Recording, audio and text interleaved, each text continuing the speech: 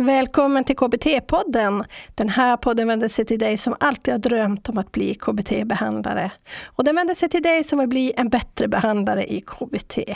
För nu är det slut på självkritik, självtvivel och osäkerhet.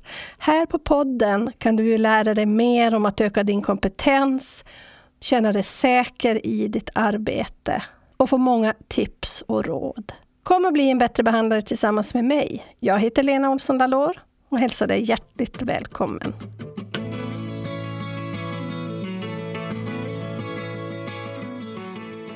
Problembeteendet och det är ju där vi sätter in R1 i sorken då.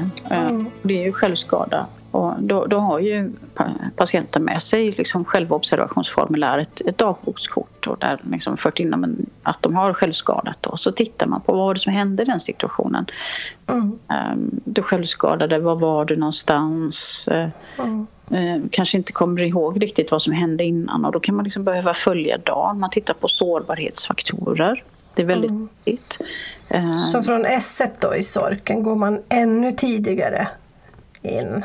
Alltså från hela kedjan på dagen, alltså man får följa som ögonblicksbilder nästan tidigare och tidigare. Ja, det kan ju liksom bli ganska liksom, att man följer ett händelseförlopp. Liksom att man har hur var det när du vaknade? Ja, men jag sov jättedåligt. Jag hade inte sovit alls på hela dagen. Jag hoppade över frukosten och sådana saker. Och sen kanske kom till skolan och det var inga vidare och det som blev S1 då, att man kanske kom hem och så blev det bråk hemma och så tittar man på känslor och tankar och där stannar man ganska mycket. Och då har du kommit till O1 då, organismen här. Ja, precis. Tankekänsla, kropp. Ja, och där stannar vi ganska länge faktiskt och försöker utveckla. Men jag fick panik eller det som vad innehöll den paniken då?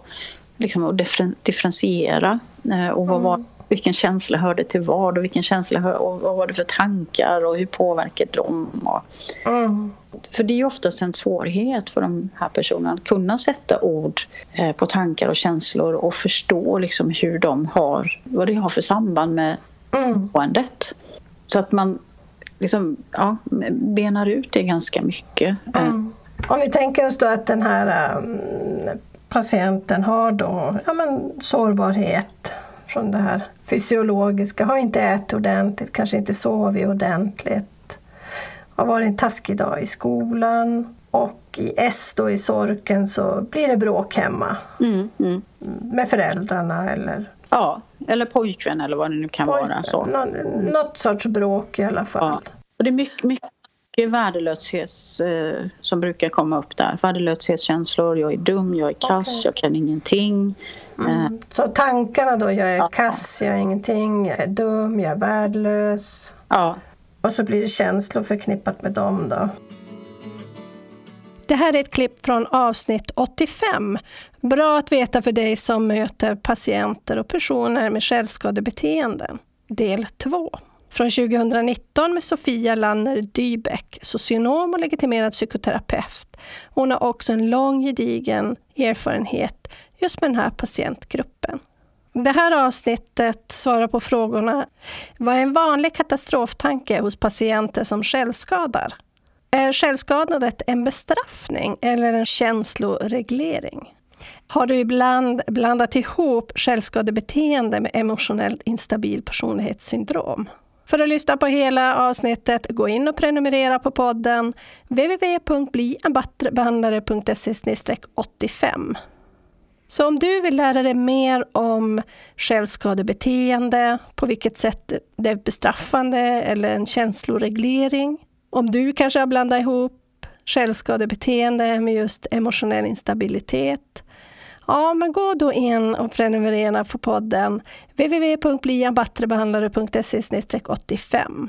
Där kan du oavsett om du prenumererar på podden ta del av vår poddblogg som är en sammanfattning, hållplatser, länkar och boktips. Där kan du också prenumerera på vårt nyhetsbrev. Så för allt detta, gå till blienbattrebehandlare.se/85 eller googla på Bli en bättre behandlare så kommer du rätt. Jag, Teknikmillan och teamet på Bli en bättre behandlare hoppas på ett snart återhörande. Hej så länge!